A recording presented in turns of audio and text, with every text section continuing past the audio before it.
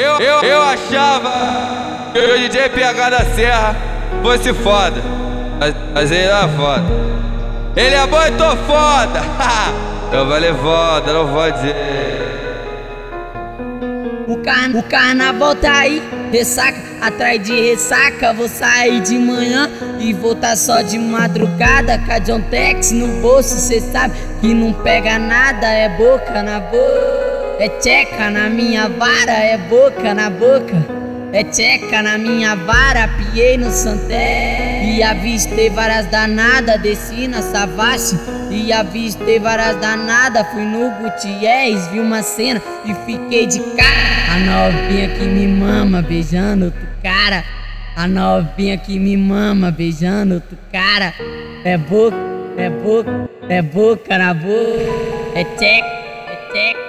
É tcheca na minha vara, é boca na boca. É tcheca na minha vara, no pelo com essa novinha eu não vou por nada. Oi, no pelo com essa novinha eu não vou por nada. Taca John Tex no boneco e pau nessa safada.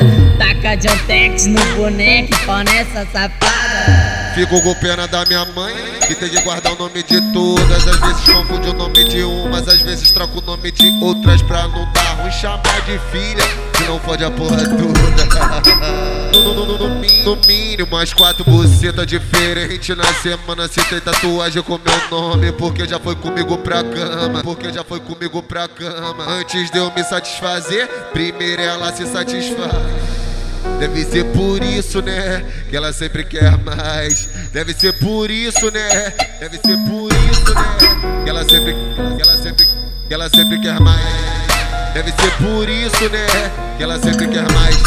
Deve ser por isso, né, que ela sempre quer mais. Deve ser por isso, né, que ela sempre quer mais. Vai fumando, relaxando enquanto eu vou botando. Vai fumando, relaxando enquanto eu vou botando. Aí, bota tudo nas piranha. Bota tudo nas piranha. Bota tudo nas piranha. Bota tudo nas piranha. Bota tudo nas piranha.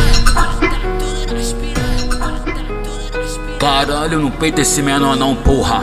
PH da Serra, caralho. PH da Serra. Muito foda esse menor, papo reto.